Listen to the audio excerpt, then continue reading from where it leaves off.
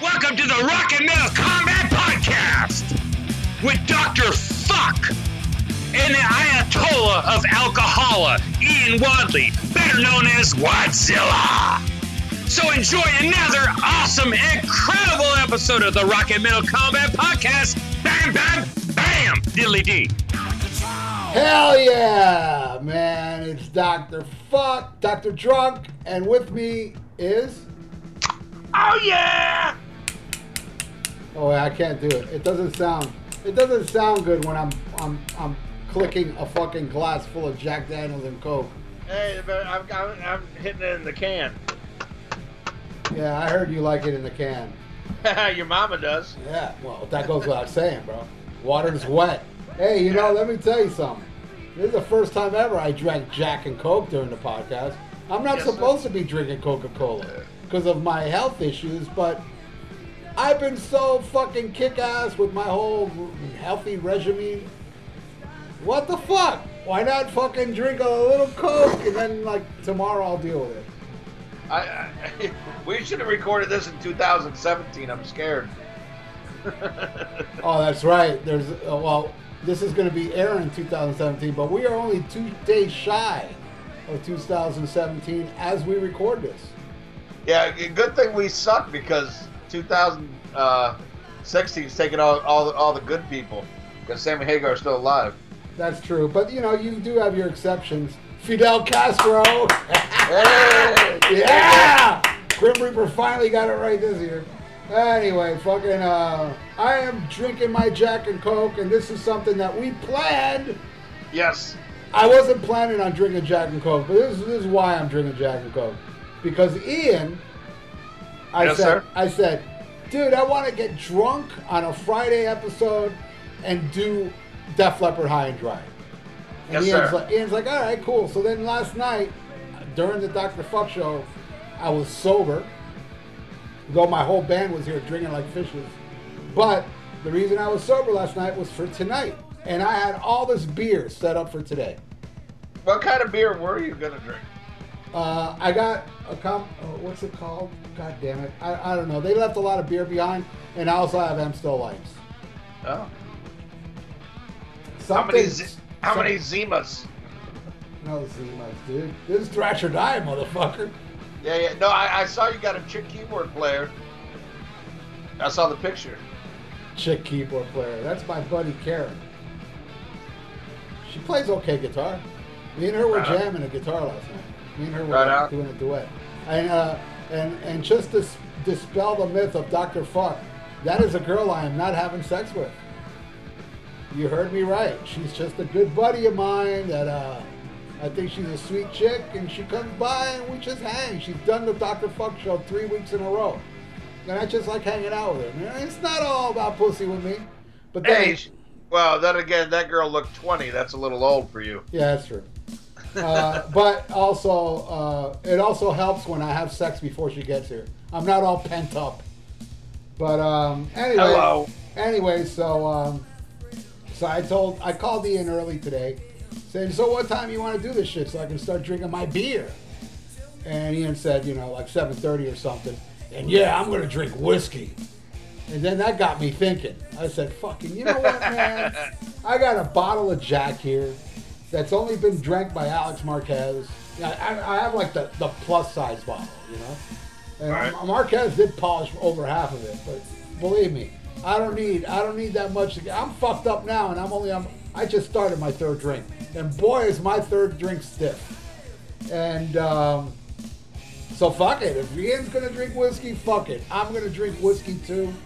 Let's make a good. And also, New Year's Eve is tomorrow, and I have to work. So I wanted to celebrate New Year's Eve with my buddies last night and with Ian today. Yes. And then hopefully, if everything goes as planned, I'm going to pass the fuck out in a drunken stupor. Yeah, and hopefully it's all on audio again. No, I don't want to puke, though. I don't want to end up. I did plan everything fine, so I did have my tilapia dinner a good hour and 15 minutes before I started drinking. Break the tank. So I could get my stomach all digested and ready to go. And as I was drinking, I was making fun of Justin Childers, saying how Paul Stanley's an amazing frontman. People! You know, Eric Carr may look like a boy, but he's built like a man. Oh, yeah! I hear some people like to do podcasts on Rolling Rock and Jack Daniels. I heard people out there like to stay in the closet. I'm like you people. My shit's a walk-in. I heard some people like to drink man cum. Oh yeah. I was sucking somebody off backstage before, and he said, "Paul, is your throat have any back to it?" And I'm like, "Keep going." Oh yeah. Whoa, whoa, whoa, whoa, whoa, whoa, whoa. And let me tell you something. That guy not only looked like a man, but he was built like a man. Oh yeah, a goo. Googa.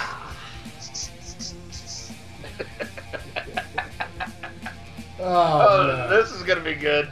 This is gonna be a good one. Oh man, I'm feeling it now. You know, seriously, dude.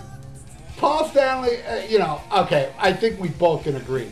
Paul Stanley in his prime was badass. I mean, what a voice on that guy. I'm a huge fan of Kiss. And I think, oh look, this is my ringtone for Alex. Listen. Wiki, wiki, wiki, wiki. Oh, he hung. No, he didn't hang up. Give me 1 second. Let me put him on speakerphone. All right. Ah, yeah. Hey, I was talking to someone backstage before. No. Hey, Alex, I'm doing my podcast. Please do your Paul Stanley. Please do your Paul Stanley impression for everybody, please. Do Paul Stanley? Yes, please. Let me tell you something, people. All right, so please, Alex, you are live on the podcast now. Can you do your little what Paul Stanley says about Eric Carr on the Animalize album? Eric Carr on the drums. You know, Eric may look like a little boy, but he's built like a man. I know many a girl who want to take Eric home and mother him. How about one more request, and I'll let you go. When Paul Stanley meets the girl in the airport that was with Gene and the baby, do that one. This girl comes walking up to me and goes to me, "I'd like to see Gene." And I go, "Well, you want with Gene?" And he goes, "This is his baby." That ain't Gene's baby. But Detroit, between you and me, that baby has the longest fucking tongue I've ever seen in my life. You rule, dude. That's right, rule. You fucking rule, Alex, brother. Wiki, wiki, wiki. No, last night was fucking a blast, bro. Dude, I got people writing me about it. Yeah, dude, I took a picture of all the alcohol you guys left behind. It's pretty amazing. Oh my God. Oh, you gotta send me that. I don't remember. Yeah, it's on my Facebook. Go on my wall, you'll see it. Alright. And then what's up? Say what's up to Ian for me, brother. Yeah, he's right here, but wiki, wiki, wiki. What's up, Alex? He hears you fine, but the thing is, I'm on headphones, so you can't hear him. Alright, so Ian, man, Happy New Year. Drink one for me, brother. Don't worry, he's gonna drink one for all of us. Don't worry about it. I know he is. You guys have fun, man. I'll call you tomorrow, Alfie. All right, Alex. Love you, brother. Later, man. Awesome. That's Alex Marquez, everybody. The greatest drummer on the planet. And what a Paul Stanley impression. Anyway. And you thought this wasn't going to be a 2-hour episode. We haven't even discussed the band we're reviewing yet. Oh, let me take another shot. This is for Alex Marquez. I love that guy. There we go. Wiki, wiki, wiki. Anyway, so fucking, we're going to review Def Leppard's High and Dry. What many consider their best album. Yeah, maybe I agree. Yeah. So, so what I want to talk about is Well, you want to talk about when you first discovered it, or should I? Go ahead. All right. I was a big Def Leppard fan from the get-go. I mean, from On Through the Night. First time I heard Rock Brigade on the radio back then, I ran out and bought the album, and I wore it out like crazy. And that was like I'm telling you, no band back then in 1980 I wanted to see more than Def Leppard. Iron Maiden too. Those two. Well, Judas Priest as well. But, as far as bands that came out in 80, those were my two top favorite bands. My two top favorite albums from new bands, because, you had your Heavens and Hell and British Steel. Anyway, so, and Def Leppard were touring the States with Ted Nugent and Pat Travers, but it didn't come down here. And I was, oh man, I want to see Def Leppard so bad. And then like a year later, and I know I said this before on the podcast, on whatever Def Leppard album we reviewed before. What was it? On Through the Night, right? On Through the Night, yes sir. Well, when High and Dry first came out, back then we didn't have internet or nothing to give me a hint that Def Leppard had a new album coming out. You didn't have fucking Atari. Yeah, Atari didn't have no Def Leppard news. It was all about Devo. So, I fucking, the radio was like, the guy on the radio was like, coming up, we got brand new Def Leppard. I was like, woo, Def Leppard, man, they got a new album, yeah, oh, yeah. And, I hear Def Leppard's got a new song on the radio. Oh, yeah. And so I'm like, oh my God, new Def Leppard. So when they came back from the air, here's some new Def Leppard, and they played Let It Go. And I was like, holy fuck, they got rid of Joe Elliott. Because that didn't sound nothing like Joe Elliott at all. It sounded like, like more of a Brian Johnson type. But I still dug it. I was like, fuck, man. I was kind of depressed they got rid of Joe Elliott, but I was like, fuck it, It still rocks, I'll go get it, And then when I went to go get it, I was pleasantly and shockingly surprised that Joe Elliott was still in the band. I was like, holy fuck. He totally changed his vocal style. Man. And then that year, man, I was so into Def Leppard that, and my favorite band of all time, Black Sabbath, and Blizzard of Oz came out. And Blizzard of Oz was fairly, it took me a while to get it, but I got it. And once I got it, I didn't have it as long as High and Dry. So then when I heard Def Leppard was coming, opening for Ozzy, I was more excited to see Def Leppard, to tell you the truth, but I loved the Blizzard of Oz album. I was like, fuck, man, 2 for 1, So I got there super early. Oh, man, Def Leppard, and I snuck all the way up front. I was smack in front of fucking Pete Willis. Back in the day, it was so easy to sneak up front row. All you had to do is get a little white out, and like if you had 20th row, just fucking erase the 0, and you got second row with liquid paper. And then you wait till the lights go down, and then you go up to the security guard with the flashlight, and he's, melee's going on all over the place. So, yeah, go ahead. So I'm smack in front of fucking Pete Willis. I even got front and in front of second row. I was actually against the fucking wall. Because in front of front row, there's like a group of people. And there I am, dude. Def Leppard came out and fucking destroyed. Definitely the best time I ever saw Def Leppard. Is it true that you were standing on the floor and Pete Willis was on the stage and you were still taller than him? It was true, man. I had to look down and see him play. It was awesome. He was bitching he couldn't see the crowd for you. Hell yeah. Yeah, exactly. I was obstructing his view. And these are all teenagers at the time, or maybe they just 20. I know Rick Allen was still a teenager, and so was his arm, and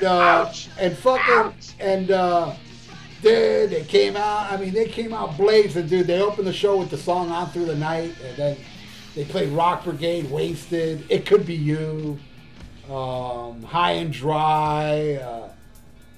I'll go into all the songs they played when we go through the songs. And then, of course, Ozzy came out, and I didn't know who Randy Rhoads was, and there I am, smack in front of Randy Rhoads with my jaw on the ground. And I gotta admit, man, I can't say Def Leppard upstage Ozzy at all. Ozzy, you're like, what is this, midget night? Exactly. Everybody's a midget? Yeah. And fucking Ozzy ruled. Ozzy was in great form that night, sounded great. And, yeah, they were just, and Randy, of course. And I left the show like I mean, I was already a big fan of Def Leppard, but I left that show going, oh my God, Ozzy, that guitar player. I didn't even know Randy Rhoads' name at the time. You know, I was like, fuck, that guitar player of Ozzy. But, you know, besides the Ozzy thing. Huge fan of this album, and it has aged so well. And then when I hear people say, oh, High and Dry is my favorite album, I'm like, yeah, fuck yeah, buddy. Fuck yeah, Skippy. I gotta agree with you there, bro. I mean, even though Ozzy of the Night is, I guess, very special to me because it was my first Def Leppard. I knew it before High and Dry. But man, you know, High and Dry is just so good. It's so good from beginning to fucking end. It's a solid album.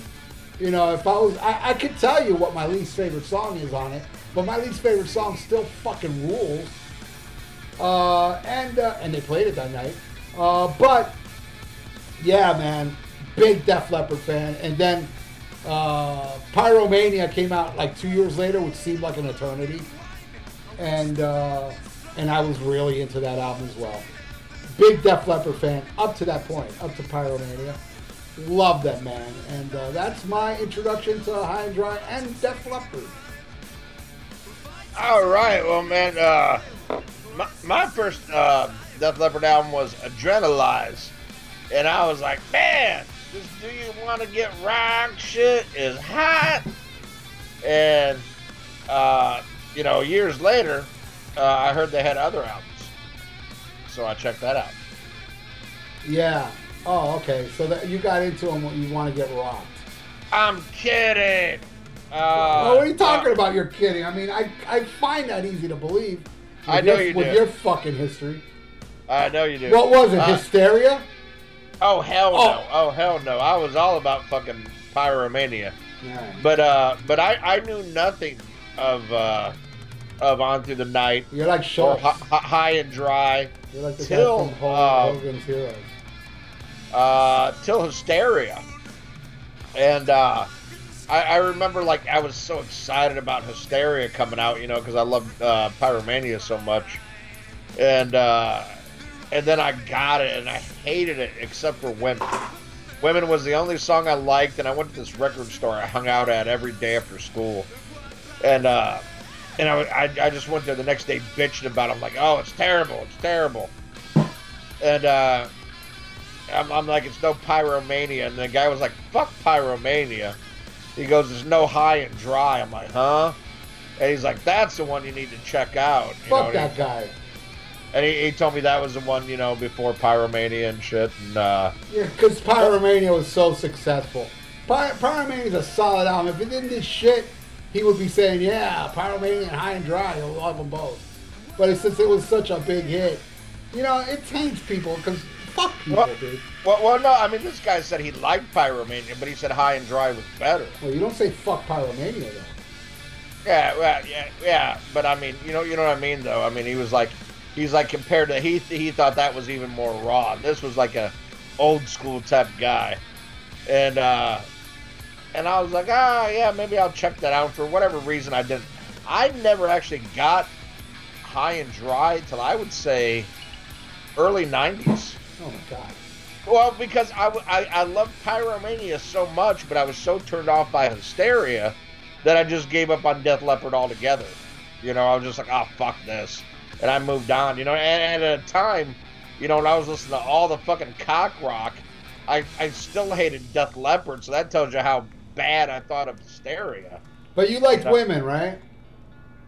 Yeah, not the species, but the song. Yeah, I was about to say, Justin hates Women. I'm not sure what he feels about that song, though. Yeah. But I didn't get this until the early 90s. But then when I got this, it made me fall in love with Def Leppard again, you know. I'm like, oh, let me give him another fucking chance, you know. Because it was one of those, a great album and then a shit album.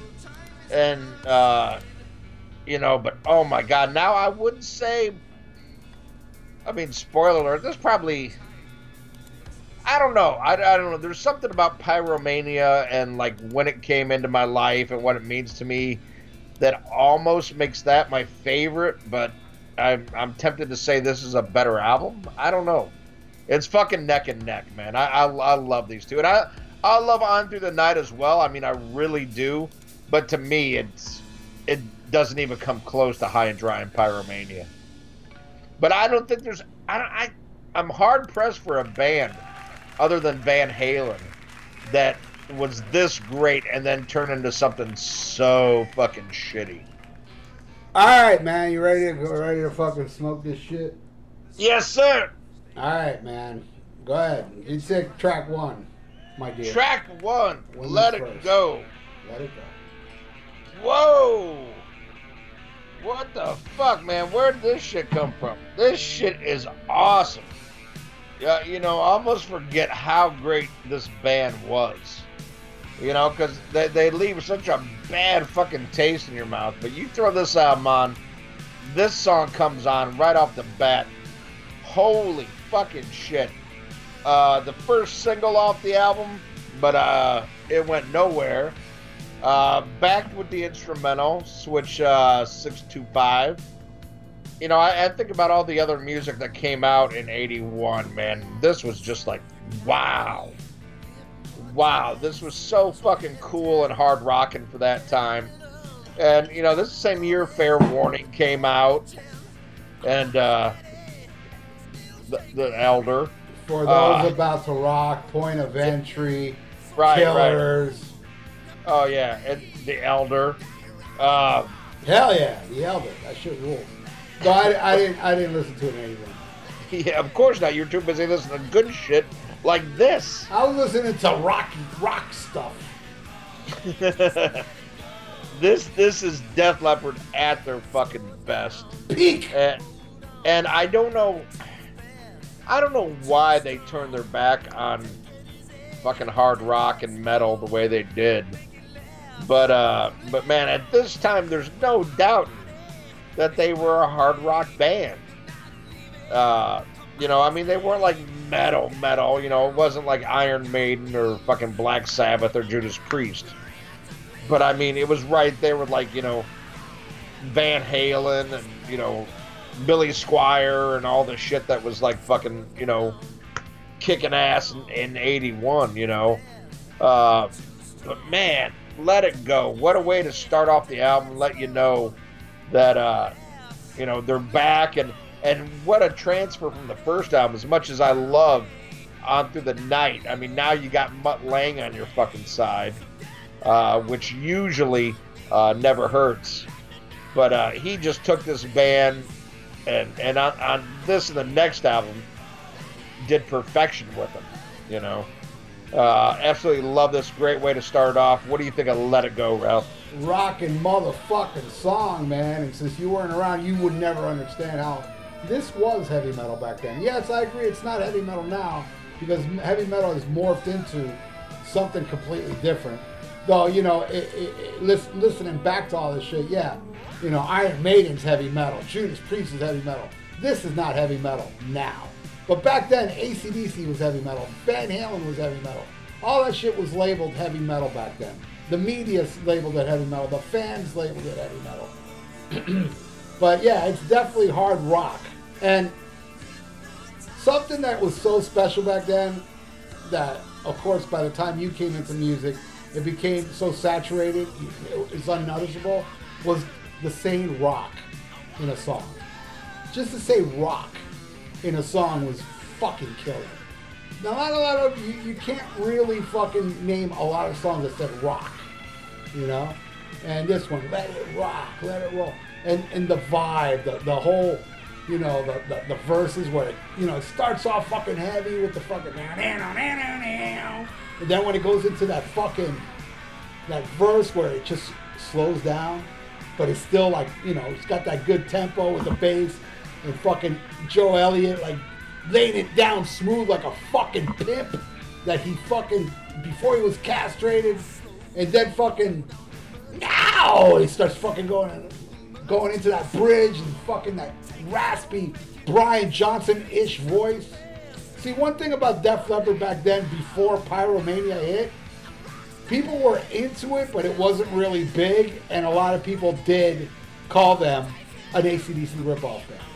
A lot of people. Oh, they ripped off AC/DC. That's total AC/DC. because Brian Johnson has Joe Elliott has Brian Johnson-esque voice, because back then nobody really sang rough like that, except for Brian Johnson. The music was not that far of a departure of AC/DC. It is very riff-oriented, though. They did a little, twists and turns that AC/DC didn't do. But, you like shit like High and Dry, that's total AC/DC. But anyway, and the fucking smoking solo from Steve Smoking Smith. What was his name? Steve Smoking Clark? Steaming Clark. And then, like, in Pyromania, he became Steaming too, but in a different way.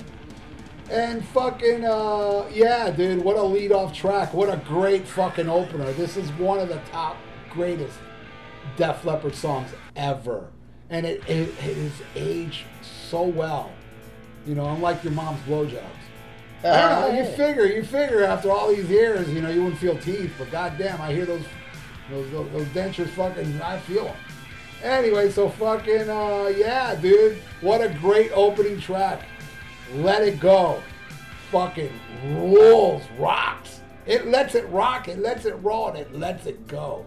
And it's like, dude, and these guys were like caged animals. They really were, man. They were really out there to make a mark. And at this time, they were so fucking hungry. And, and Pyromania, they were still hungry. Oh, yeah, well, I'll bring this up when we get to the song. But there is a shift in popularity with this album where it really came out of the underground before Pyromania came out. Not that long before Pyromania came out, because this was a slow grower. I don't think this album even went gold until much later.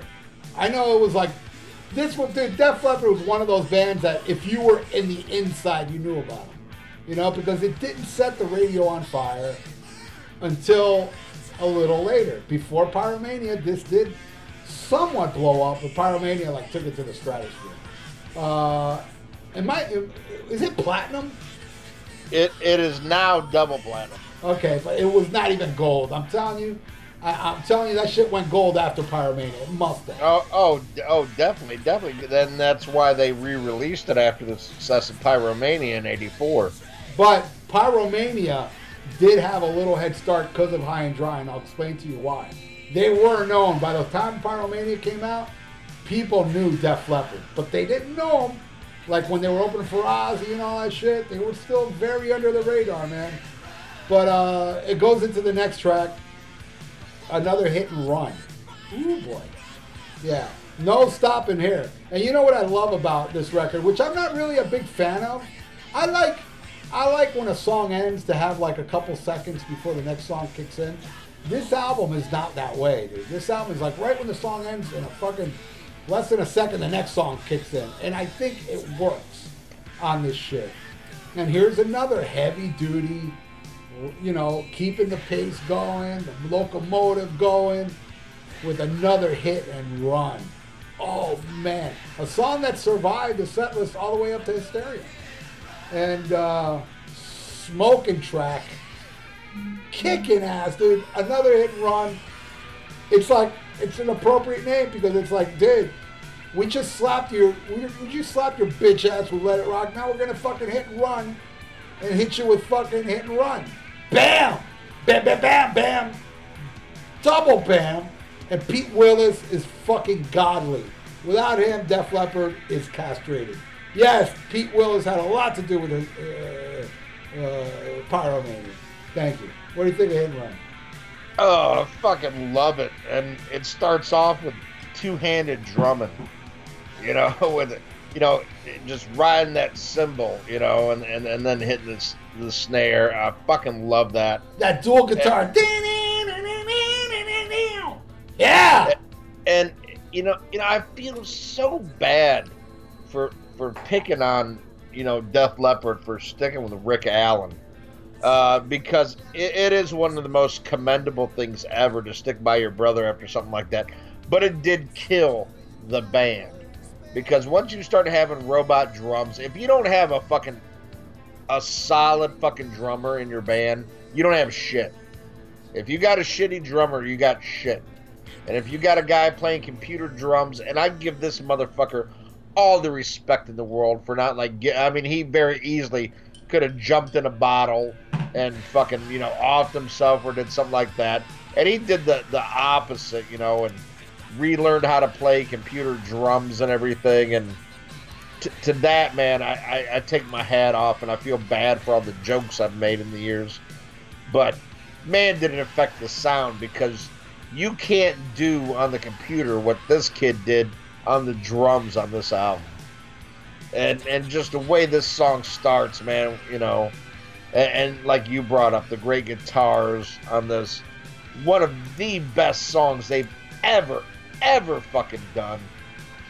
Absolutely love Another Hit and Run, man. Hallelujah! Well, let's go into the title track. You want to take this one? Sure, why not? Saturday Night High and Dry, or High and Dry Saturday Night. This is like such a party tune. This is, you know, this was an album too that, you know, when Pyromania hit big and shit, this shit, somebody would throw in High and Dry at a party, like around the time that fucking Pyromania was already out. The whole party, it was party time, man. You know, we weren't saturated yet with cock rock. We didn't know, you know, all that, you know, party, you know, this and that. We only had like fucking Van Halen was like the ultimate party band. But, you know, there wasn't a lot of other bands singing about partying. You know, you had your, you know, ZZ Top with Beer Drinkers, Hellraisers, but that, you know, that was never considered metal. But, you know, and Have a Drink on Me and Bon Scott and shit. But it was a rarity. There wasn't, you know, it was only a handful of bands that would sing songs like this. And this is like the ultimate, it's Saturday night, let's get fucking drunk. Let's get fucking lit. And let me tell you something, Def Leppard were notorious for drinking. Blackie Lawless once said that, what was the quote he said? He goes, you know, to say that Def Leppard are hard drinkers is like calling King Kong a monkey. That's exactly what he said. He goes, those boys know how to fucking drink. I mean, so much so that fucking Pete Willis had to be left. He had to leave, man, because he's a pint-sized guy that would drink more than pint-sized, you know. Well, you know, here's the thing, you know, if you're from Europe, your beer kicks the living shit out of American beer. These motherfuckers, beer is too light for them. And I'm not even saying taste-wise. I'm just saying like alcohol-wise. Right. Like what they got compared to what we got, fucking vanilla bullshit Christian jack-off fucking soda pop. Man, compared to fucking English fucking beer. So yeah, I mean, if they were already partiers there, they come over here. It's like Superman shit, you know? It's like, you know, they got superpowers. Fucking A, Def Leppard. Yeah, High and Dry, dude. Saturday night, high and dry. High and dry. I got my whiskey. I got my wine. Oh, I got my wine. This time tonight I'm going out. Dude, such a fucking anthem. It really was. I mean, dude, seriously, you listen to this now and it kicks ass and everything. Yeah, I want to drink. But, dude, back then for us, you got to remember, I wasn't of age yet of drinking. I was underage drinking at this time. And, yeah, dude, listening to this shit drunk at that age, shit, listening to shit drunk right now, you know, fucking put a charge up my ass. And dude, I mean, and I would also have to equate you in my little generation, even though you came much later, but you were still part of the 80s. And the 80s still had that innocence. See, we were raised with Ronald Reagan. We were raised with the PMRC. We were raised with you know, because by the time 90s came in, you know, you had your grunge, and grunge would look down on that and make it into a joke. Yeah, I mean, we already had AIDS by 90. Or at least I did. You know? Yeah, well, I know. And you're like Magic Johnson. You're still alive. You actually do have a Magic Johnson. That's right. Yeah, you know what I'm talking about. Fuck yeah, AZT, yo. I'm just the carrier. Hey, dude, I'm exactly as drunk as I wanted to be during this review. Yes! Bam, bam, bam. Oh, Bill Wang, you hear me? No, he doesn't. He's not on this episode. I mean, you hit the nail on the head, though. In the 80s, you know, there was an innocence, and it was like teenagers gathered around a car stereo. You know, like parked somewhere and partying. Oh yeah, State Road 9 down here in South Florida, baby. Okay, I'm sorry, I'm cutting you off because I'm very drunk. I shall grab some duct tape. Go ahead, Ian. Yeah, but I mean, you know the ritual. You would cruise around with your friends and you would jam this shit, but it would get to a point where you would park. And then, you know, everybody'd be sitting on the hood or the trunk and the car stereo would be blaring. And everybody's got a beer, and everybody's having fun. And somebody would break up with a girlfriend, somebody would hook up with a chick. Somebody's getting laid. Oh yeah. It was just a party atmosphere. Nobody was shooting nobody. Yes, there would be some drunken fights, but it would be fist fights. But I mean, it was a culture. It was like the weekend culture where everybody got away from their parents and you were still young, still teenagers, but you got away. You felt like you were adults. You put on some fucking hard rock and it was a party. It was a party like you wouldn't believe. If you weren't there, I pity you because it was a special time. And this was special and this was the soundtrack to that party. I fucking love this song. And, you know, it's funny, you mentioned the PMRC. This song is on the Filthy 15. Really? There you go. That really, Saturday Night High and Dry's part of that, too? Yes, because it was considered because it was promoting I'm high! Well, shit, they had a point there. You know, but just from him screaming that made it part of this was selected as part of the Filthy 15 by the PMRC. You know, which, you know, Prince was on there and fucking Priest and all kinds of shit. Yeah, Prince sang a song about masturbation. Ooh, how bad. Yeah. But while Prince fans were sitting at home playing with themselves, we were sitting on, and I love Prince, but I mean, I very much remember, you know, like the car culture where I grew up. You know, there was an area called the Square where the teenagers every Friday and Saturday would drive around a certain area of town. And then they would park and people were blaring, you know, who had the loudest stereo. But it wasn't like, no, it was hard rock. It was like who could blare hard rock the loudest. And, you know, who had that bottle of Jack, you know, who had the beer, you know, and it was a fucking party.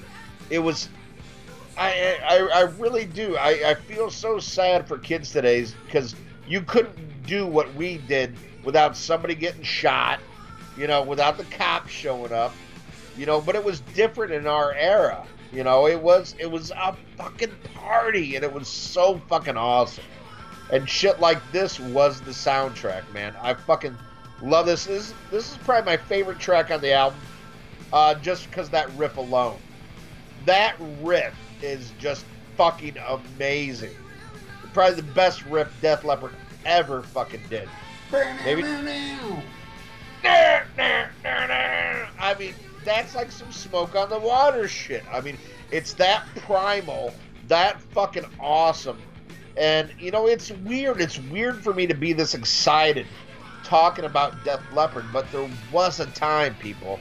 There was a time, especially for people who came, you know, like, after Hysteria. Like, you wouldn't believe there was a time when Def Leppard was, like, really cool. But this time, man, they were fucking cool. They were fucking awesome. This music was killer. It was something special. And it's unfortunately it's gone. I mean, you still have the music, but that era, that time, it's long fucking gone, and it's sad. I'll fucking miss it. Yeah, because, you know, here's the thing. You know, this was so cool back then, but when the 90s came in, this was, like, stupid, and you know, the shoegazers would look down on shit like this. And then you had your generation that came in at that time, noticing, like, you know, oh, my heroes, my Eddie Vedders and Chris Cornells and, you know, and your Kurt Cobains and, you know, I mean, I like all that shit. It still was like, you know, let me just sing about, you know, depression, Black Hole Sun, and Yeah. Wham. I have it bad. And, but back then, everybody was singing about we had it good. Let's party. And another thing, it was all taboo to party and have fun. But the ironic part is, all these grunge motherfuckers, well, most of them, as history has shown, were into heroin. They were like fucking. Of course, you're gonna be depressed if you're on that shit. You're fucking killing yourself.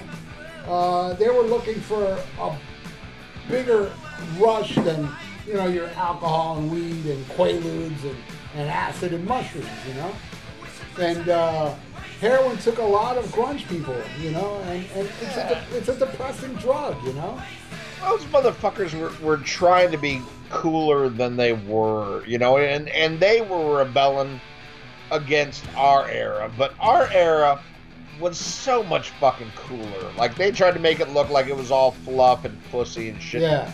But it was so much funner. It was way better. And you know what? Being a teenager is never easy. I don't give a fuck who you are.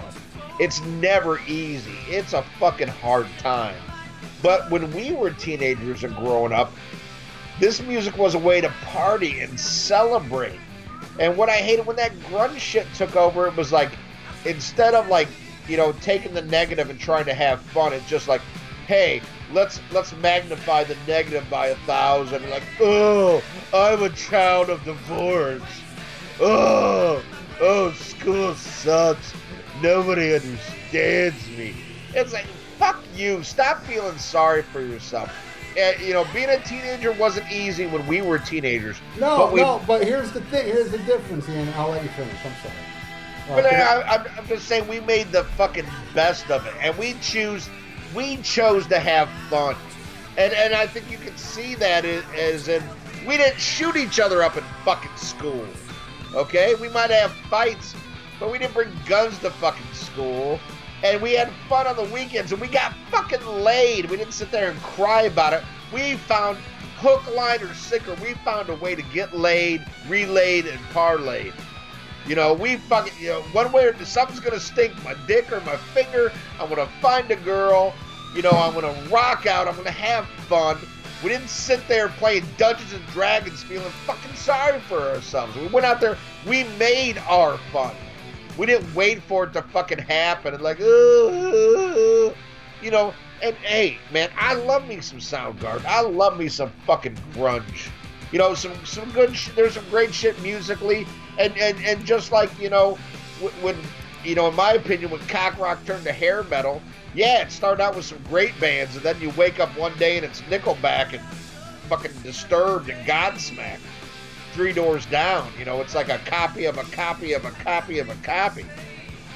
But man, we had fun with our shit, and there was no room for fucking self-pity. It was all about, let me suck on some titty. Yeah, well, here's my point. The advantage we did have, though, you got to understand something. You got to sympathize with that generation a little bit, and I'll tell you why. Because we had the same problems they did, but we had bands like Def Leppard and Van Halen and, party, let's have a good time, when all they can turn to is, Grandma, take me home, Grandma, take me home, Grandma, take me home. It's like, everything is depression and right. No self-worth whatsoever. Oh, poor me. And that was their heroes. Their heroes were tapping into their depression in a depression way, where our heroes were tapping into us like they were like, dude, you look at, you listen to High and Dry, like the song High and Dry, and you have shitty parents, and you're fucking, you divorced home, and fucking, dude, you ain't thinking about suicide. You're thinking about fucking that chick and listening to some Def Leppard with some Jack Daniels, baby. Yeah. Yeah. So we did have it good. We can sit here and complain about that generation all we want, how they were, but you got to understand, but they look at their heroes, man. I blame the music more than them. I don't feel sorry for them because it's a choice, man. Well, I don't either, but I'm just saying. Life is tough. Life is tough. There's no two ways around about it, But you can either choose to make chicken salad out of chicken shit, or you can sit there and feel fucking sorry for yourself. And I don't feel sorry for anybody who sits there and feels sorry about themselves, man. Get up and do something about it. If you don't like it, go have fun. I mean, you're telling me that when this music came out, there wasn't, like, you know, white trash living in trailer parks who go home and get beat by their fucking dad and shit like that? Yeah, that shit happened. But this music was an escape from that. See, that's what I love about when I came into this music. It was an escape from life. But it was a positive, fun escape, you know. And you know, depressed kids look at us like, oh, it's faggy. That's not realistic. Life is hard. Yeah, life was hard for me too. But you know, I would listen to this music and it would take me someplace else. I would listen to fucking Motley Crue and fucking, you know, Dokken and fucking Sabbath and Kiss and Van Halen. And I would forget about this shit. It would take, and it would make me want to go have fun. Now, it didn't make me want to go be sad and feel sorry for myself. It made me want to turn that fucking frown upside down, bang a chick, get fucked up, and have fun. And that's what this music's all about. And, you know, if you choose to feel sorry for yourself, that's your fucking problem, not mine. I hear that, yo. You got it. But, you know, again, I think you're 100% right because, dude, seriously, man, and I don't know, maybe it's my ego talking, but boy, if I was born in the 90s, I'd have that attitude. I'd be like, fuck you, Cobain. I'm going to go listen to some fucking High and Dry, bitch. You know? And I wouldn't fall for that shit because, well, you know, I also had, like, you know, parents that, you know, my parents were, when I was young, shitty, but they were shitty in a way where it's like, we're going to be shitty to you because you're a fuck up. And then what they installed in me was, I'm going to show you. Now, it was offhanded what my parents did to me. They didn't really think I was going to rebel against them in a good way.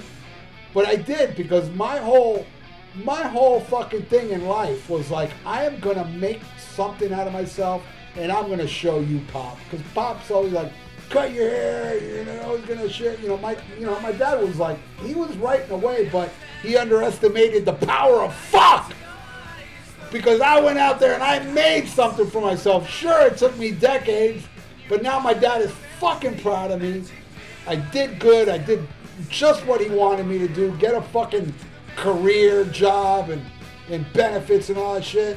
And fuck, I didn't even think I was going to get there. But I did, man, because I fucking persevered. And I thank Def Leppard and Triumph and Twisted Sister and Black Sabbath and Judas Priest and all that fucking music was more of a mentor to me to get where I'm going than my dad ever was.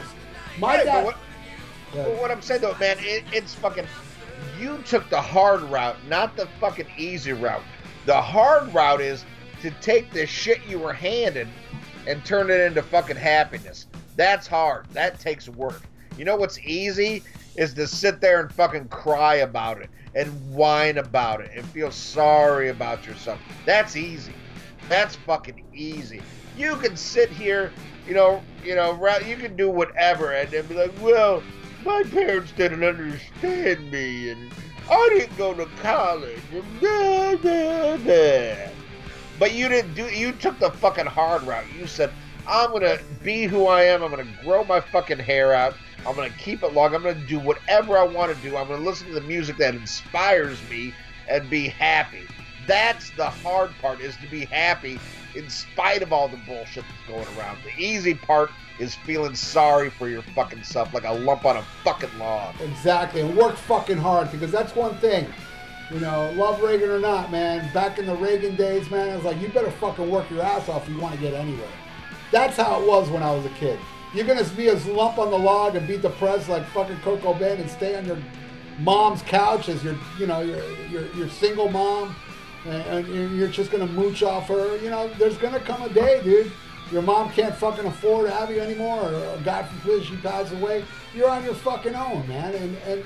And I became on my own at an early age. I went out there, and that's one thing I gotta thank my father on. My father made me work as a little kid, like slave labor.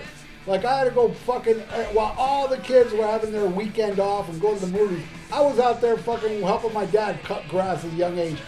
And I'd be like, where's my money, Pops? He goes, you look up at the roof. That's your fucking money, boy. Yeah, you know? Yeah. Your father raised a man, not a pinga chain or whatever the fuck. A sapingo. A sapingo. You know, and I'll tell you this right now, and this is actual solid proof of why I'm right. And I'm not going to mention my friend's name, but he's a great guy. I love him. I just spoke with him last night. He's 37 years old, still living with his parents. His mom... Despicable. His mom pampers him. His dad is like a miserable prick. Every time I go in that house, he gives me a dirty look. His dad ain't happy his son's that way, but turns out I know who wears the pants in that house. And this kid, you know, he's constantly drunk and, you know, and he does have a job now, but fuck, he went all through his 30s, you know, till he's in his late 30s now. He finally got a job at some Halloween shop type bullshit, you know. But still, he comes back home and parties in his little fucking room with Misfits posters and Lady Evil, whatever, those cartoon anime all over the fucking place.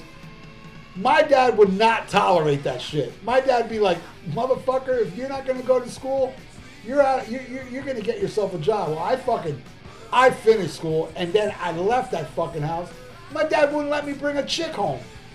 You know, and I was like, I can't take living under this house. But now in retrospect, looking how my father raised me actually was the blueprint for me to leave and work those shitty jobs. Because no job was hard enough.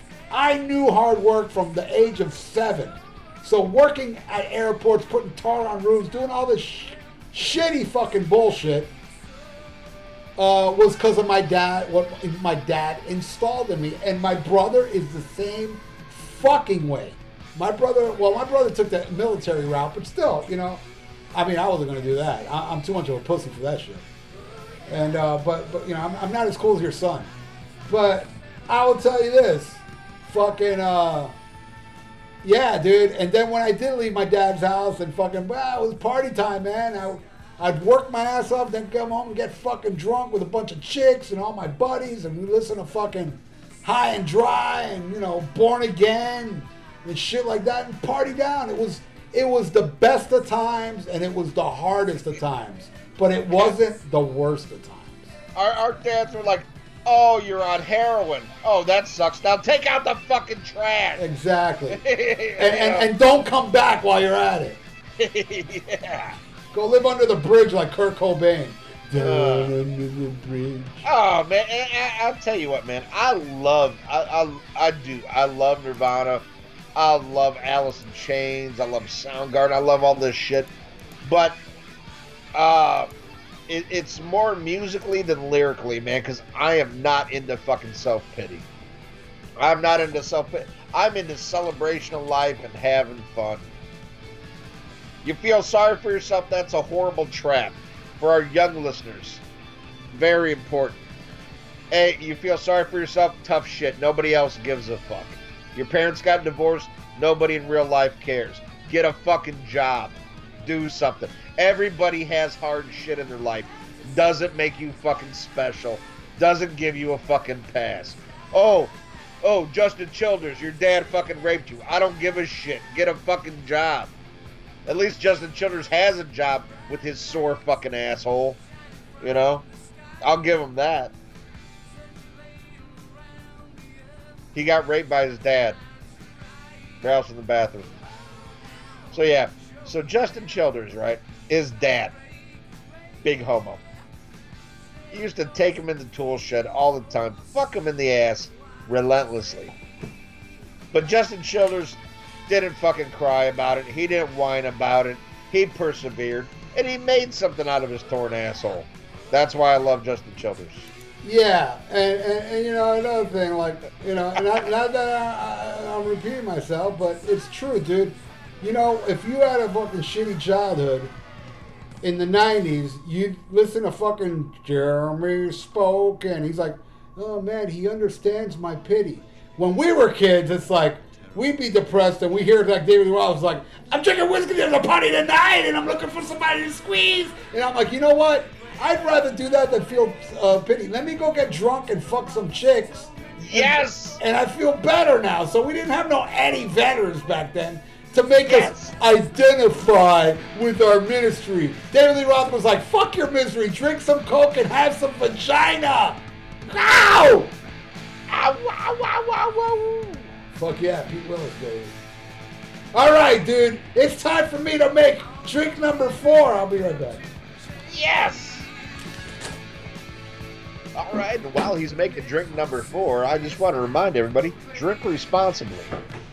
If you're listening to the podcast, grab a drink as well, but stay at home. If you have to go somewhere, use Uber. Uber! It's for drunks. That's all I got. How's it going, Ralph? Yeah, what's up? I was just talking to our audience while you were making a drink. All right, dude. Another thing. Instead of fucking even flow, David Lee Roth was like, hey, you know the mean streets, man? When the fucking, that poor boy, well, strike his ass down! Yeah! That's right. Good Lord! Lord, strike that poor boy down! They found a dirty-faced kid in a garbage can. We listen to that shit, we'll be like, that ain't me, motherfucker! There was no cyber bullies in the fucking 80s. It was called natural selection. Yeah, keyboard warriors. The only keyboard warriors we had back then was somebody that would grab a keyboard and hit it across your head. You know what I'm talking about, yeah! Yeah, you keyboard warrior. Well, in our age, it was a Casio that hit over across your head. But either way. You Man of War fans who have no business wearing a loincloth. Hey, Man of War rules, dude. Leave them out of this. Those motherfuckers empowered metal, man. Gloves of metal. We wear leather. We wear spikes. We rule the night, dude. That shit was also drinking music. Fuck yeah. Hey, put on Into Glory right after. Well, dude, they're fans now. I'm talking about us Man of Warriors back in the day were the real deal, yo. No, it just made me laugh because I think it was the great Chris Sinzak from Decibel Geek brought up a clip from, I think it was our 83 episode, where I said the biggest inspirations for power metal were Rainbow, Man of War, and Virginity. Nah, that's Man of War. I was a Man of War fan. Dude, you ever heard the song from Man of War called Pleasure Slave? And now here's the lyrics. Woman, be my slave. Hell yeah, baby. You know what I'm talking about. She's waiting on her knees. She's waiting to kiss my hand. Fuck yeah, metal. You didn't hear Eddie Vedder saying that shit. Pussy. Eddie Vedder's like, oh, you got the tension. I got the tension with Jeremy. Fuck you, Eddie Vedder. I got a stepmom. Yeah. My daddy doesn't around and my stepdad sucks. You know, Dave Mustaine was in the same boat. Look what he turned into. Okay, well, that's a bad example. You know what we did in the 80s? We fucked our stepmoms. That's right. Well, if I had a stepmom, man, that would have been a priority, let me tell you. Hey, but you fucked my mom. I guess that's close enough. Hey, that reminds me. Why don't we talk about Bringing on the Heartache, the 4th song on the sound? Bringing on the Heartbreak. Yeah, that too. Bringing on the heart. Oh yeah, he says heartache too in the song though. Okay. Gypsy, sit there. Oh my God. You know, I heard this the other day. On my, I listen to shitty radio in my city truck because that's all I got. And this song came on, and oh man, I mean, I don't really haven't heard this album in a while. I haven't even done research for this album for this show because it's so in my DNA. This song is so beautiful and so killer, and this is the type of power ballad I like. And here's where I want to talk about how Def Leppard sort of exploded before Pyromania. Yes, sir. This song, yes, sir, fucking became huge on MTV before Photograph ever came out. It was. That's right. Oh man, I feel like I'm gonna. Yeah, baby, I sneezed. Yeah, fuck you, germs. Yeah. Yeah, you're not gonna cry about it and die of AIDS. Nah, man, I sneezed because we were talking too much about Eddie Vedder, baby. Let those germs out. That's right, all about high and dry, motherfucker. So anyway, fucking back in the day, before, you know, Pyromania, MTV really didn't have that many videos. So the videos they did have, they would repeat over and over again. So they would repeat Let It Rock as well, Let It Go a lot. And, you know, High and Dry, not that much, but it would be like, but Bringing On the Heartbreak was like played all the fucking time. All the time. And it became kind of like a buzz band. So I think, I could be wrong, but I think by the time Pyromania came out, maybe it already reached gold. Maybe it didn't. But I know everybody knew Def Leppard by the time Pyromania came out. Because, what do you call Bringing On the Heartbreak was a huge MTV hit. Woo! And then Photograph came out, and forget it, MTV really pushed the fuck out of Photograph. Oh, man, what a glorious time. And that song, to this day, I fucking adore. I love it. It's fucking power rock, pop rock perfection. Oh my God, I love that song. Rock of Ages, I'm a little burnt, but Photograph, I never get sick of. But yeah, that the fucking twin guitar and the nice mellow shit, and then Joe Elliott belting it out with the rest of the band during the fucking chorus, man, and great solo from Stephen Smith. Fucking great song. I love Bringing On the Heartbreak. Steve Clark. Stephen Clark. Whatever. Steve Smith played drums in Journey. Woo! Journey rock too, bro. I love Stone Journey. in Love. Hell yeah, that was a glorious time. Ooh, anytime that you want me. Still she rides anytime that you need me to. on the wheels of fire. They rule the night. Fuck yeah, Steve Perry, baby. Yeah, fuck yeah. Fuck you. Fuck you, you fucking Pearl Jam faggots that hate Journey. Kiss my fucking ass. Yeah. That's right. Thank you. All right, I like it. I like this song a lot. I love Bringing On the Heartbreak. What do you think? Oh, well, you know me. As much as I love the cock, I cry about the ballads. But this is one of the greatest ballads of all fucking time. Wait. Hold on a second. Hold on. Wait. What? Hold on. This is for what you just said. Hell yeah, baby. Yeah. Now that's a power ballad right there. Fuck your Every Thorn Has Its Thorns. Oh my God. Oh yeah. No, that's some bullshit. That's some Pretenders shit. And I love the Pretenders. But this Tattooed Love Boy. That song rules. This is the real shit, dude. This song is so fucking good. So fucking good. Oh my God, do I love Bringing On the Heartbreak. And something I found out doing research for this album, because I do a little in-depth, just ask your mother. Yeah, she tells me all the time. I hate hearing it, though. Mariah Carey did this song. Oh, God, I remember that travesty. Really? I've never heard it. Oh, she had a video for it.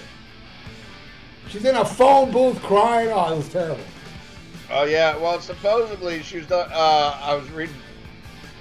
She was doing a photo shoot for this album she did called Chamber Bracelet. And while she was doing the video, she was listening to Vault, which was a Def Leppard greatest hits kind of thing. And she's like, oh, I can do this.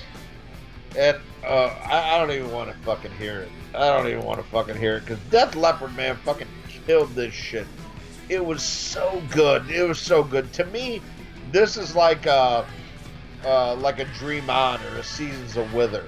This isn't a ballad because, hey, we got to put a ballad on it. This is before that whole era happened.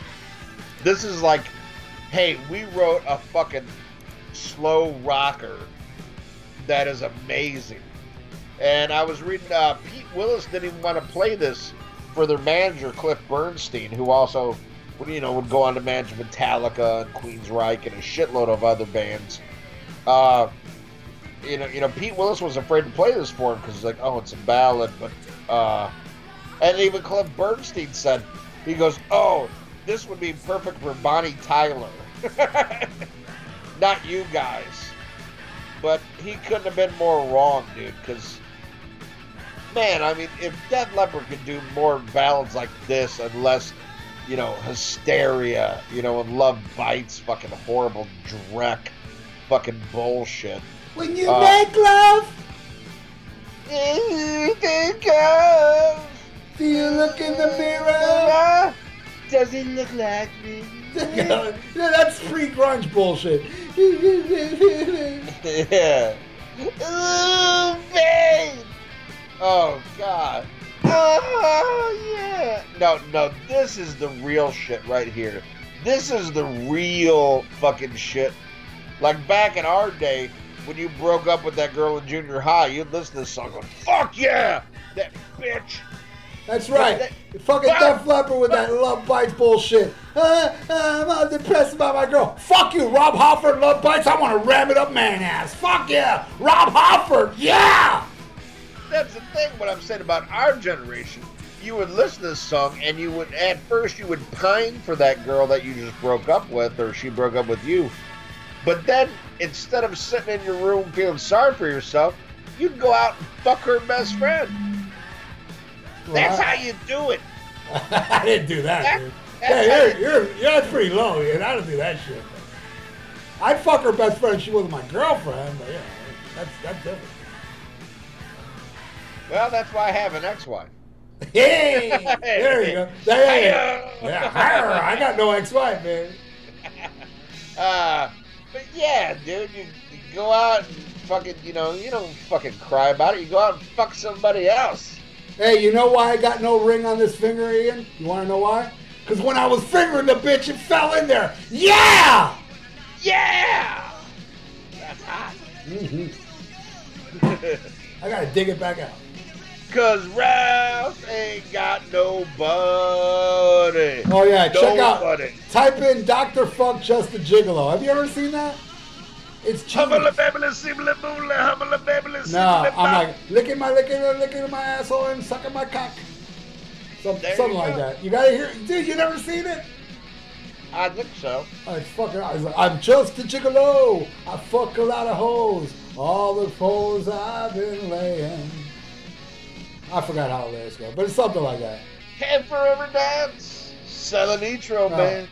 There's the one place that goes, what to say? Yeah, there's a line that goes, let me go to your place. I hope you have no mace. When I start advancing.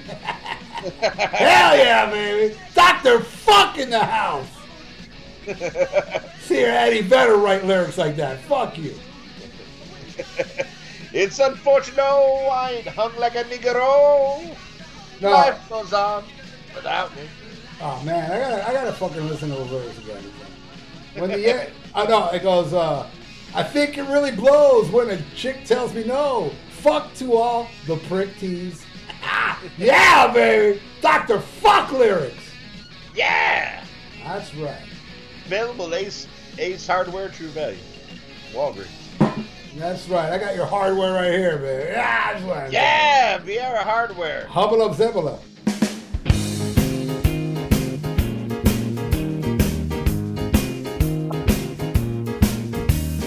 Just a gigolo, I fuck a lot of hoes.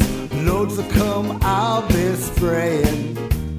Take on every chance to take off their pants. I'll be laying, eating every day at the vagina buffet.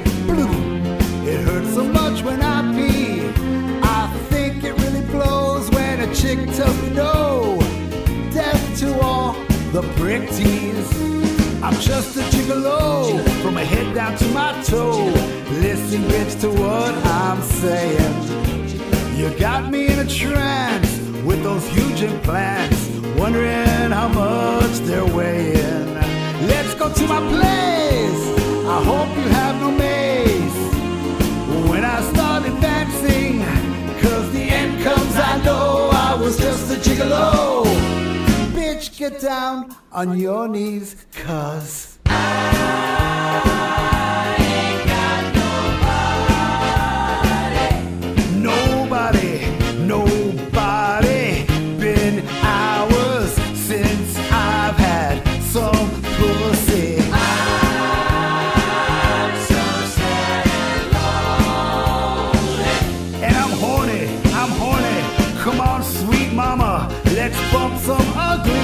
'cause I ain't so bad. Gonna run my dirty mitts all over your behind. Come on, grab my meat. Come on, take a seat. Stop! On your knees you drop, suck my cock.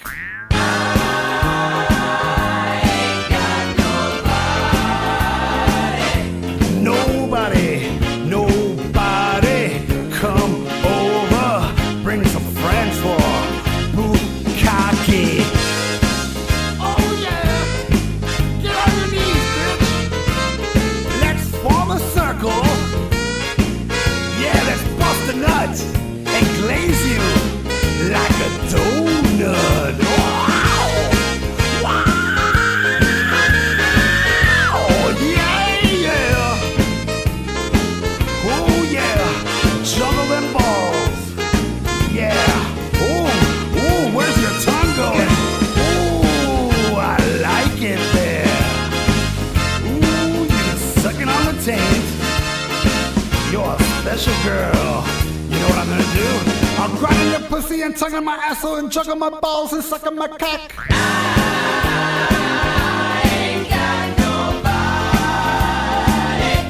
Nobody, everybody, come over. Let's do a bukkake. I'm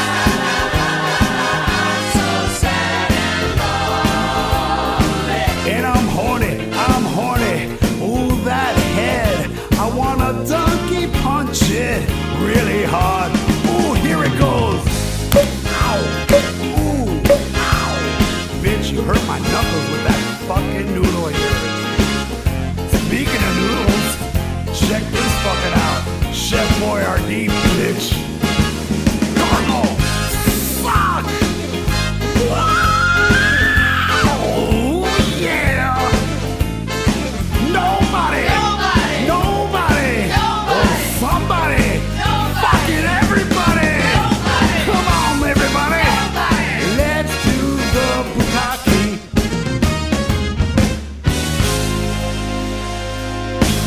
Right, yeah, well, Bringing On the Heartbreak, great song. And then it leads into something that is fucking amazing. Oh, Switch 625, the fucking instrumental. Rockin'. Holy fucking shit. Written solely by Steve Clark. Fuck yeah. Oh my god. What a fucking song. And, you know, as I was listening today, it's like, man, I could envision, like, you know, lyrics and a chorus and everything to this, but it's perfect like it is. You know, it is so fucking awesome, so fucking hard rocking, and, you know, like, the Def Leppard that people know nowadays would never do anything like this. There would never be an instrumental, you know, and nothing as hard rocking as this. This is fucking killer. One of my favorite tracks on the album, and what a way to end side one of this fucking awesome album. What do you think, Ralph? Yeah, dude, this song fucking rocks. You know what my favorite part is, dude? It's like every part's my favorite part, but the part that I really fucking love, when it goes when it goes toward the end, it's like, ba-na-na, ba-na-na, that's so British and cool and fucking, dude, hey, man, you gotta say, dude, other than Van Halen, man, the Brits, bro, come on, bro. The Brits are badass. No, that's like Queen if Queen got pussy. Yeah, Queen kicks ass. Fuck you. Anyway, so, you know, yeah, dude, Switch, whatever. I never know the. It's like, dude, I'm really not good when I get like a combination lock. I never remember the numbers. So how am I gonna remember the numbers of this fucking thing? So yeah, I love that. I love this fucking song. It's a great instrumental. Awesome segue out of Bringing On the Heartbreak. Awesome way to fucking bombastic ending to side one, where you hear this song, you're like, I can't wait to flip this motherfucker over. Yeah! And that's what I did every fucking time. Dude, this is an album that I bought like 3 times because I would wear it out so much. And then you flip it over, and then you got like a song that I don't think's ever been played live, but fucking rocks, man. I flipped your mother over, and it smelled like the same hole. I gave up. Yeah, that's one thing I'll give your mother. At least she douches. You flip this motherfucker over, and here's a fucking inspirational tune with any of those fucking chicks. Not your like fucking. It's like, you got me running. I can't take you no more. Get out the door. Yeah, man. Positive lyrics about kicking those stupid bitches out of your life that give you fucking just nothing but turmoil and bullshit. Fuck that. When you make love. No, get the fuck out the door. You Got Me Running is a kick-ass track. I don't think it's ever been played live. And that's a goddamn shame. I love this song. I think it's a great intro, or the first track on the second side. Slamming tune. I loves it. You? Oh, fuck yeah, I love it. Great way to start off, man, because, the way, first side ends, it's like, oh my God, what a way to pick it back up. And, it's not a single track, but it's an album track. And, man, that shit, it was important in 1981, and it's important now to have these album tracks, that aren't, it's not the catchy sing-along song, but it's the glue that holds the album together, and that's what You Got Me Running is, man. It's fucking glue, and it's glue you can fucking sniff and fucking get high, and oh, it's so important. I fucking love this song. Yeah, I can see why they don't play it live now, because it fucking kicks ass. I don't think it's ever been played live. They play shit like fucking, Hysteria. Oh, God. But no, You Got Me Running. I feel the miracle. When you get that feeling right up your asshole. Yeah, that shit, Jesus Christ. That shit's terrible. We're talking about an album here in 1981. Yeah. Where now you've gone through 5 songs on side 1. Not a fucking bum note. Not a misspent fucking song. And then now you flip that motherfucker over, be it the cassette or the vinyl, and you've got a song like You Got Me Running that just gets it fucking running again. Here's 6 songs in a row.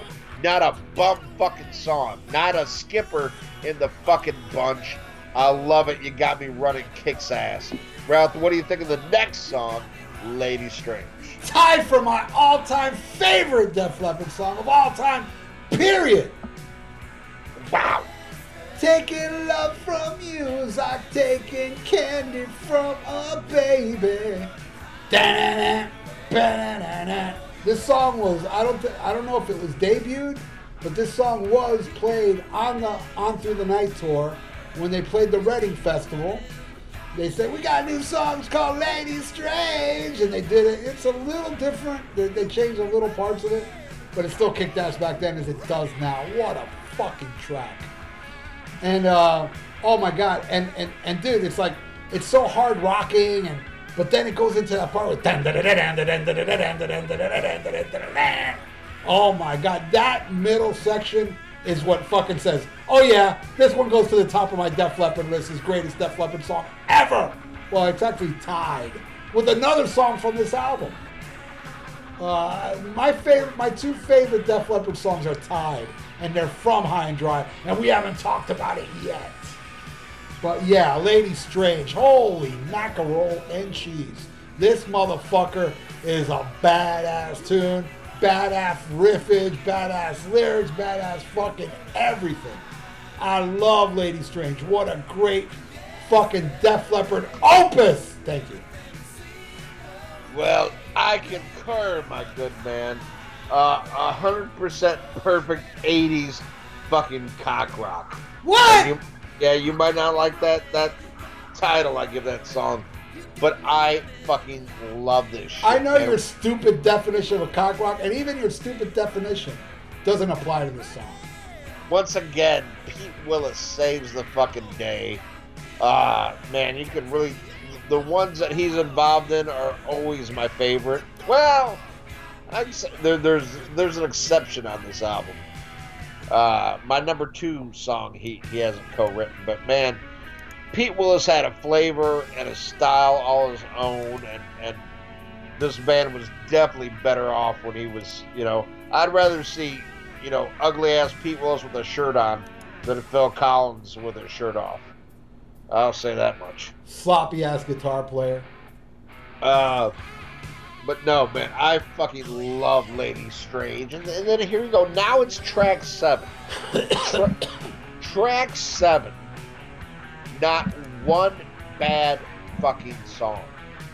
I mean, all of these. I mean, not one fucking skipper. How many albums, really, that we review here, have Ralph and I agreed that we're this deep in the fucking album and like, oh, that's a fucking winner. That's a fucking winner. That's fucking great. Here we're doing it with Def Leppard. Yeah, a band you would never, most people would scoff at even the thought of like, oh, they're talking about Def Leppard.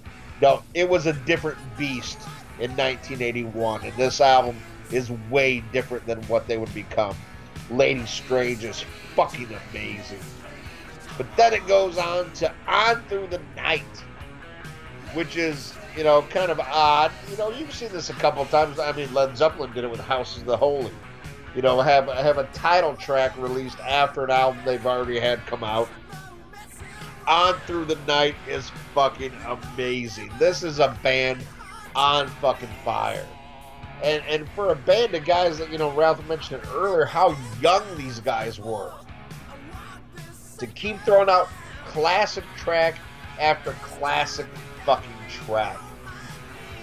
This one was written by Steve Clark, Rick Savage, and Joe Elliott. And I fucking love it. Love it. It could have fit good on Through the Night, but it fits perfect right here. Once again, this is the glue that holds this perfect fucking album together. Great fucking track. What do you think, Ralph? What are we talking? On Through the Night, the song, right? Yes, sir. Yeah, like I said, this is what opened the fucking show. Great fucking track. Least favorite song on the album. Wow. Great fucking track. Oh, okay. No, I ain't got nothing bad to say about the album except that. If I had to pick my least favorite, it'd be this one, but this one rules. I mean, rules. Great opening. And you got to see the connection Def Leppard was trying to do with Led Zeppelin. Because look at the name, Def, Led, Leopard, Zeppelin. It's like 2 P's in the second word and 3 letters in the first word. And then Led Zeppelin had Houses of the Holy, but Houses of the Holy was on Physical Graffiti. So they kind of like did that. Yeah, and they even tried to kill their drummer, but he survived. Well, Led Zeppelin tried to, they served him too many vodkas, huh? No, I'm saying Led Zeppelin's drummer died, and they tried to kill their drummer, but he survived. Ah. And they kept him. Maybe they would have kept John Bonham if he dodged that vodka and tonic. There you go. Anyway, yes, I love On Through the Night. No one can stop me now.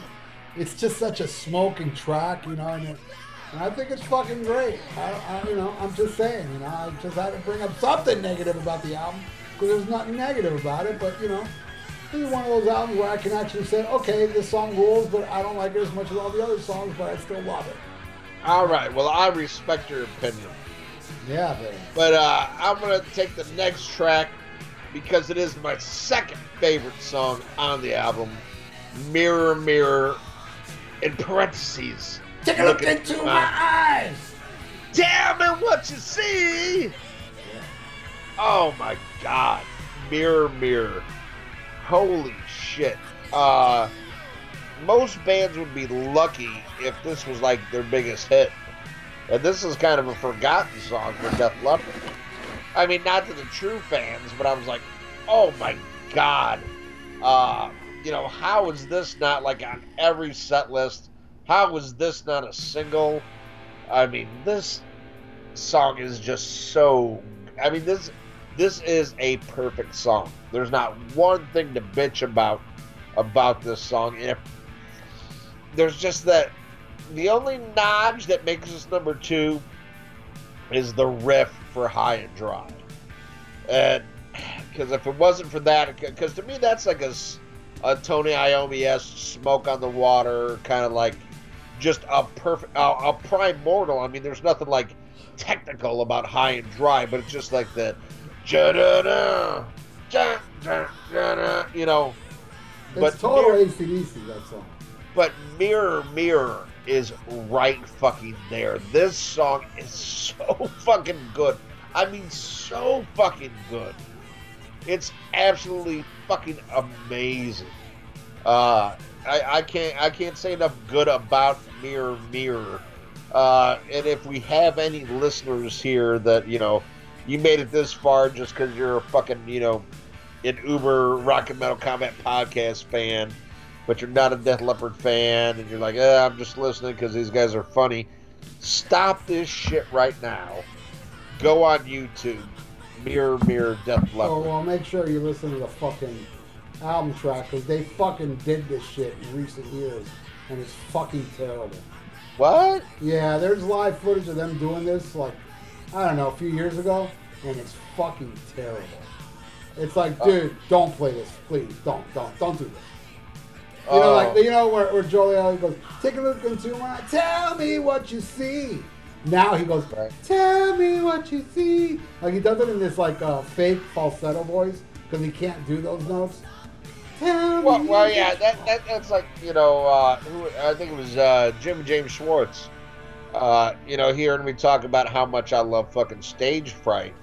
And he's like, oh, they played it on the recent tour. You got to check this out. And I listened to it, and it was just like, oh. Yeah. You know, and that's the thing, you know, like, people always complain about, oh, well, David Lee Roth's voice sounds like shit now. And, you know, there's certain things like sometimes Dave will hit bum notes, but Dave is just such the consummate performer that even like when the vocals aren't there, the presentation, the way he does, just Dave makes it shine.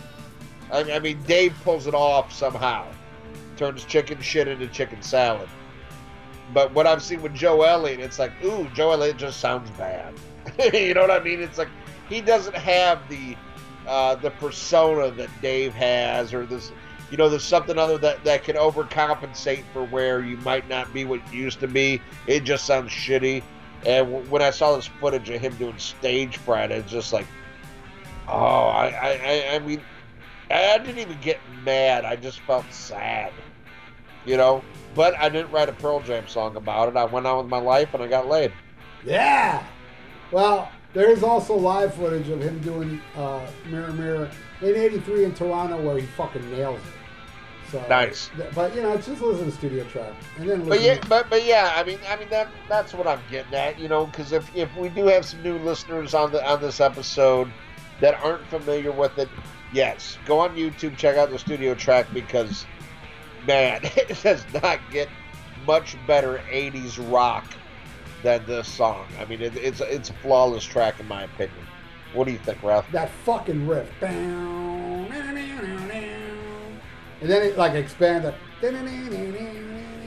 whatever it does in the middle. Oh my god, dude. Tied for my all-time favorite Def Leppard song of all time. Lady Yes. Strange and Mirror, Mirror. The best fucking Def Leppard song back to back. Not on the song, On Through the Night's in the middle. Maybe that's why On Through the Night, I would say, you know, maybe if On Through the Night was after that, man, that would have been fucking a wicked 1-2 punch. My two favorite Def Leppard songs back to back. But god damn, do I love this song. Mirror, mirror, just look to me in the eye and glance. I just love the vocal melodies. That the riff is what sells me, dude. Damn, the way you just sang that, my pants fell off. Yeah, I'm telling you, I'm really good. Singing That's better than hot. Joey does now.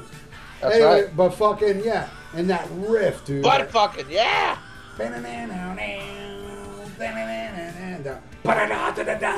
Oh my god.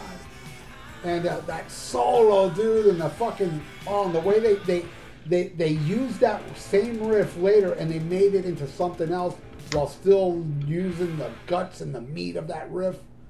And the last scream, like, yeah! Oh man, Oshevitz. Do I love me some fucking Mirror, Mirror. Oh my god. This is the shit. I actually put this on my Facebook the other day, like on my walls, like, oh man, because it came on. This song came on my iPod Shuffle, which I always listen to while I'm driving around. And I was like, oh fuck, Mirror Mirror, man, turn this shit up. It's got an ooze, a vibe. It's just fucking like if the Fonz wrote a song, dude. It's fucking good. Hey, sit on it. That's right. That's what I do. I sit on that mirror and I let it cut up my ass and enjoy it. Bleeding the fucking rock. I love Mirror Mirror. It is my favorite Def Leppard song with Lady Straight. I can't pick which one's better. So I just let them sit on top of all that other fucking sugar love bites garbage. Thank you very much. And good night. Try the veal. Fuck yeah. Now we go into the last track. All right. Yes, sir. Here we go. I don't know if this is a regular part or not, but this song is called No No No. Oh. Yes. More not like to be confused with the Kiss song. No, no, no. Or Deep Purple. But let me tell you something, man. No No No is more like yes, yes, yes. This song fucking rocks. And then you hear that guitar going, fuck, dude. And the fucking drum beats like hitting that shit hard. She was a rock-a-roller, arms-out sex machine. Oh my God, Joe Elliott is fucking killing it in this song, as well as the whole other band. It's just fastest track on the album. Smoking fucking song. What a way to end the album. And I don't know if you ever owned it on vinyl. Oh, I know where you're going. But if you used to have a record player that you had to get up and pick up the needle and put it back on, you had to do it to this album. I mean, because if you don't, it continuously goes, no, no, no, no. It does it till infinity unless you go and pick up the needle from your record player. Yes. And that was so cool. And on the cassette, it would do it for, I believe, 46 times. And on the CD, like 3 or 4. On the CD, it fades out quick. And these are on early releases. You know, like on the original vinyl, that's where you get the, it keeps going. And on the original cassette, you get the 46 no's. But then on later releases, it would slowly fade out into silence. But I think they should have kept it that way because that's kind of cool. But even though I will say, this is my least favorite song on the album. That doesn't surprise me. You don't like a real kick-ass rocking shit. Well, here's the thing, though. I love how fast and heavy it is. But to me, there's something like undercooked about it. And again, I do not hate this song. I'm not bitching about this song. I'm just saying, if I had to pick one, it's like how you feel about On Through the Night. You do not hate On Through the Night. It's just your least favorite. But that's saying you still like it. I still like No No No. I just think out of all the other songs, this one could have been flushed out a little bit more. But I love like the fast, like, yeah. But I don't think the song structure is good as the other songs. But I still love it. Just look at it as like how you look at On Through the Night. You still love On Through the Night. I still love No No No. Yeah, but On Through the Night's not undercooked, bro. No, it's not. It's oh my God, dude. That riff is busy and killer and right in the fucking pocket. Pete Willis, fuck yeah. I don't know if it's that or if it's the chorus. There's just something about this song that doesn't grab me as much as the rest, but the fastness and the ferociousness of it I love. But I just think they could have done something a little bit more with this one. No, leave it as it is. I want you not to like it. I like it the way it is. Like I'm saying, I love every song on this album. I'm just glad you weren't mixing the album. All right. Well, here's one thing we do need to talk about. After the stellar success... Oh, no, we're going to go there. Yeah.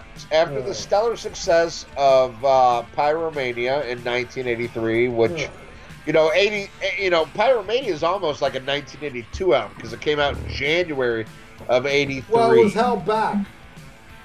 It was an album that was supposed to be out around November-ish, but they something happened and they held it back for a couple months. It came out like around January, am I correct?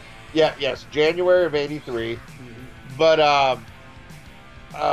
so anyway, I mean, the huge success. It was kept off the #1 slot from Thriller, which the same thing happened with fucking '84. You might as well say the #1 album. When Thriller was #1, every album that was #2 was a #1 album.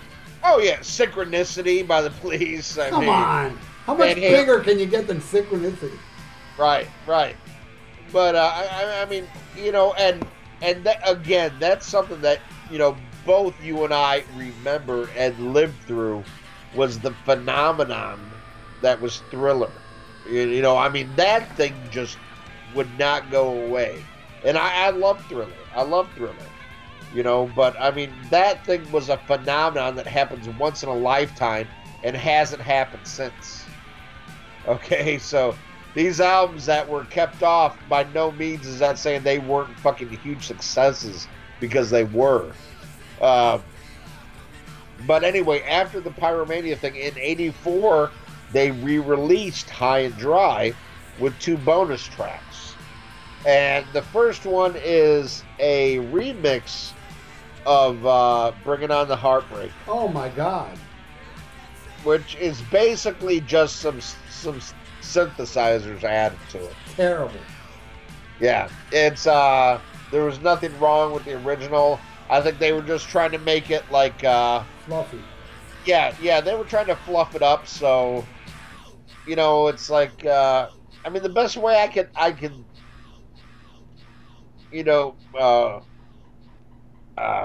what's the word I'm looking for? But anyway, shit. It's like, well, no, not shit. But what I'm saying is like, okay, like Billy Idol. Billy Idol was hard rock, but there was also a lot of synthesizers and like, shit that made it more post-punk, kind of new wave-ish. And that's what they tried to do with this. It was like a Billy Idol version, just like add some more bells and whistles so girls would get into it. And that's what they were aiming at, is girls and men who like Pearl Jam. Could get into this. So, I mean, there it is. Nothing beats the original. And you can tell because they've done like so many greatest hits and, compilations and stuff. And when they do that, they always use the original version, not the remix version. The remix got a backlash, dude, when I was around. Yeah. People hated it. I hated it. In that stupid-ass video. Right, but what it was, though, is it was an attempt to bring a different audience. It was trying to make them in every band for everybody, which is what they would do with Hysteria. I mean, maybe what they were trying to do was get like more Pyromania fans to buy High and Dry that haven't yet. Right, but they were trying to entice it to make it more about the times. Which that is out of print, by the way. Thank God. Yes. But a very important thing that it did add, and yes, now when you buy it, it doesn't have these 2 bonus tracks. Yeah. But they do have the B-side from the original Bringing On the Heartache single, Me and My Wine. I have never heard the B-side. Because I believe, I could be wrong, didn't they re-record it for that B-side? No. The album? No, what I'm saying is Me and My Wine was the B-side to Bringing On the Heartache, the original single. But I never heard Me and My Wine from the B-side. I believe it's different than that version. Yes, you're right. Both of them are remixes. I've never heard Me and My Wine, and I would love to hear it because I like Me and My Wine. I love Me and My, like, okay, if I had my druthers, I would take off No No No and put on Me and My Wine.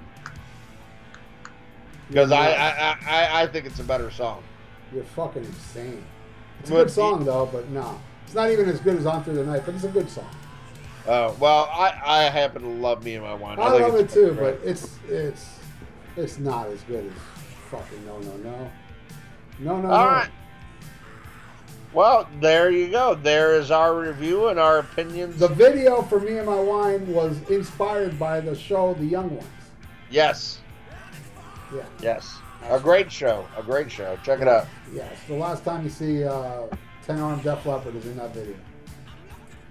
But, man, High and Dry, released July 11th, 1981.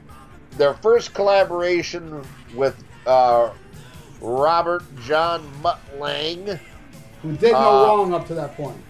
Yeah, I mean, because he really did what he did with these with Def Leppard on this album, Pyromania, was amazing, and he helped marry him with Hysteria. But I mean, this shit is just fucking amazing. It right now is double platinum in the U.S., which just shows you how fucked up the U.S. is when fucking Hysteria sells like almost 20 million albums, and this album has only sold 2 million albums. There's a problem. Fuck you, America. Yes, fuck you, America. You have shit for taste. But it is amazing. Ralph and I are very much proud and huge Def Leppard fans of the first 3 albums. Fuck yeah. And there's no denying that. I'll always stand up and show respect for my love of those first 3 albums, and I know Ralph will as well. And it's a damn shame that they didn't stay on this course, because what a hell of a start. I mean, they could have been one of the all-time greats if they wouldn't have got so shitty. Yeah, that is true. That is shitty. They turned shitty.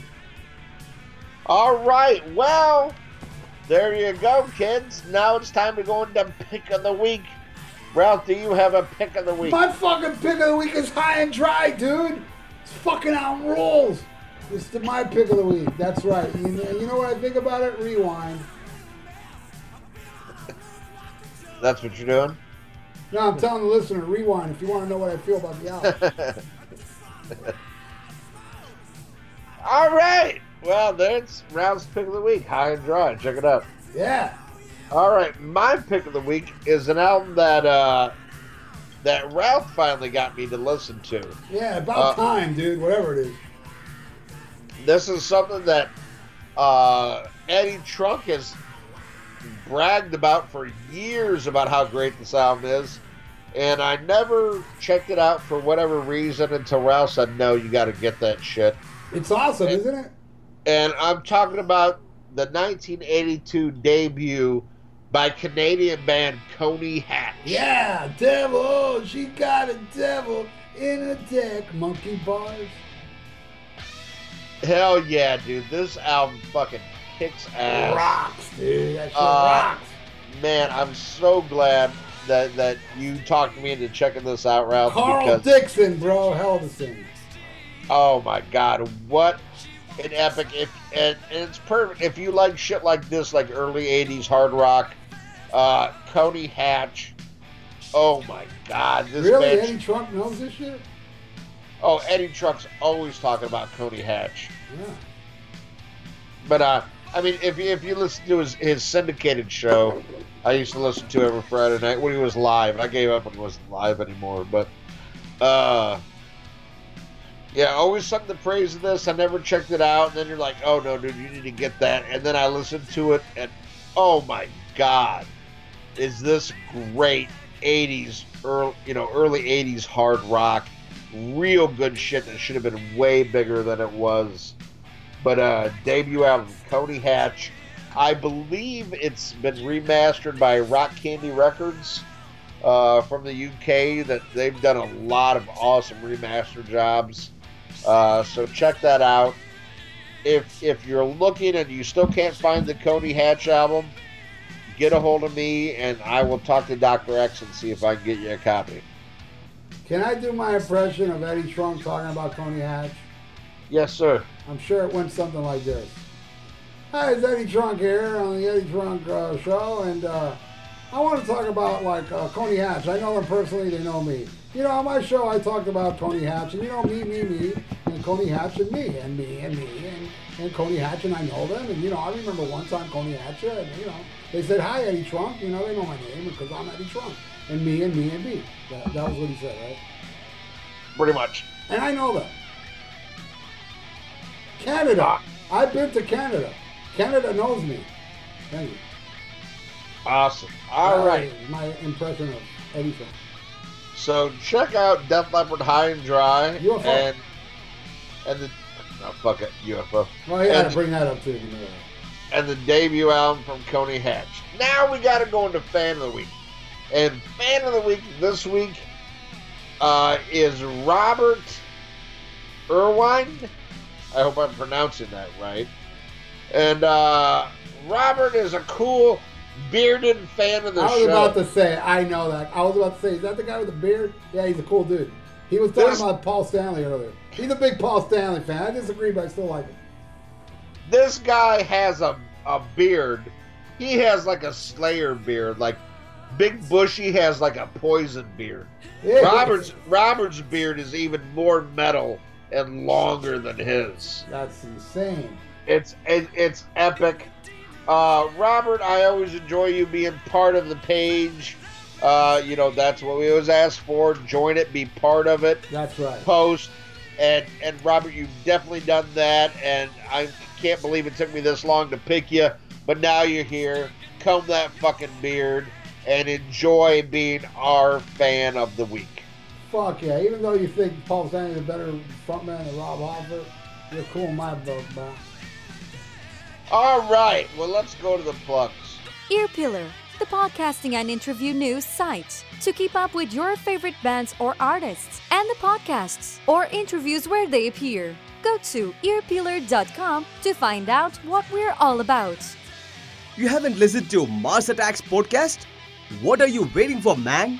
Host Victor Ambrose brings you all types of hard rock and metal-based podcasts. You'll find everything from music-based episodes, interviews, to series such as Ultra Sexy Classic Album Series, where some of your favorite musicians, producers, journalists, and show hosts comments on the albums that push the evolutionary chains of hard rock and metal. Get with it and go to MarsAttacksRadio.com to find out more. Listen to The Rock Show with Gully and Joe. Go to all the W's, Gully, GULLYANDJOA.UK, 8 p.m. UK time, 3 p.m. Eastern. The Rock Show with Gully and Joe. Listen to it. Don't be a cunt. All right, Kiss Army. Since 2007, you've been getting Podkissed, the Kiss audio fanzine for your ears. That's right, it's your Podkissed. Every month, the Podkiss crew, along with the Kiss Room, brings you Kiss talk like no one else, whether it be roundtables, interviews with the band past and present, analysis, and great Kiss fun. Hi, this is Ace Frehley, and you're listening to Podkiss. Hi, this is Bruce Kulick, and you're listening to Podkissed. The Podkissed, the Kiss audio fanzine for your ears.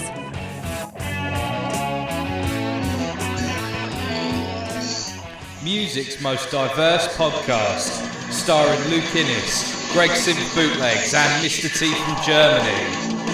New episodes released every Saturday on Podbean, Podcast Addict, and iTunes. The true alternative podcast. Hey everybody, I'm Aaron. And I'm Chris. And we're from the Decibel Geek Podcast. And if you love this...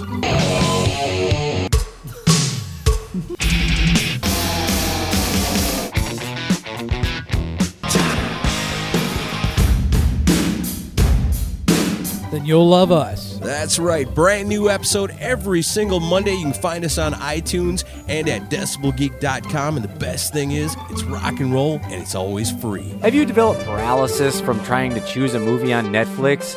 Of course you have. There's too much garbage on Netflix to sift through.